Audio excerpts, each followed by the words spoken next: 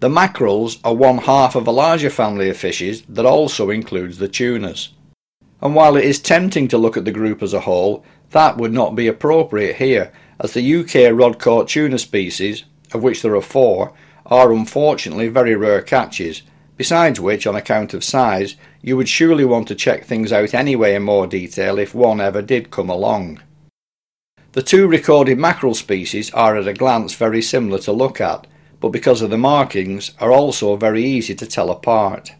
Both are long-bodied fish with 2 dorsal fins, 1 anal fin and a forked tail. Both also have what are known as finlets, which are a series of tiny regularly spaced flaps of skin between the end of the second dorsal fin and the tail at the top and the end of the anal fin and the tail at the bottom. The common mackerel is greeny blue on the back and upper sides, merging into silvery white below, with black wavy lines coming down from the back to just beyond the lateral line. Spanish mackerel are similar, but the wavy lines on the back are not as distinct, tending to be fainter, broken and set more at an angle. In addition to this, there are small dark indistinct spots all over the middle and lower part of the body.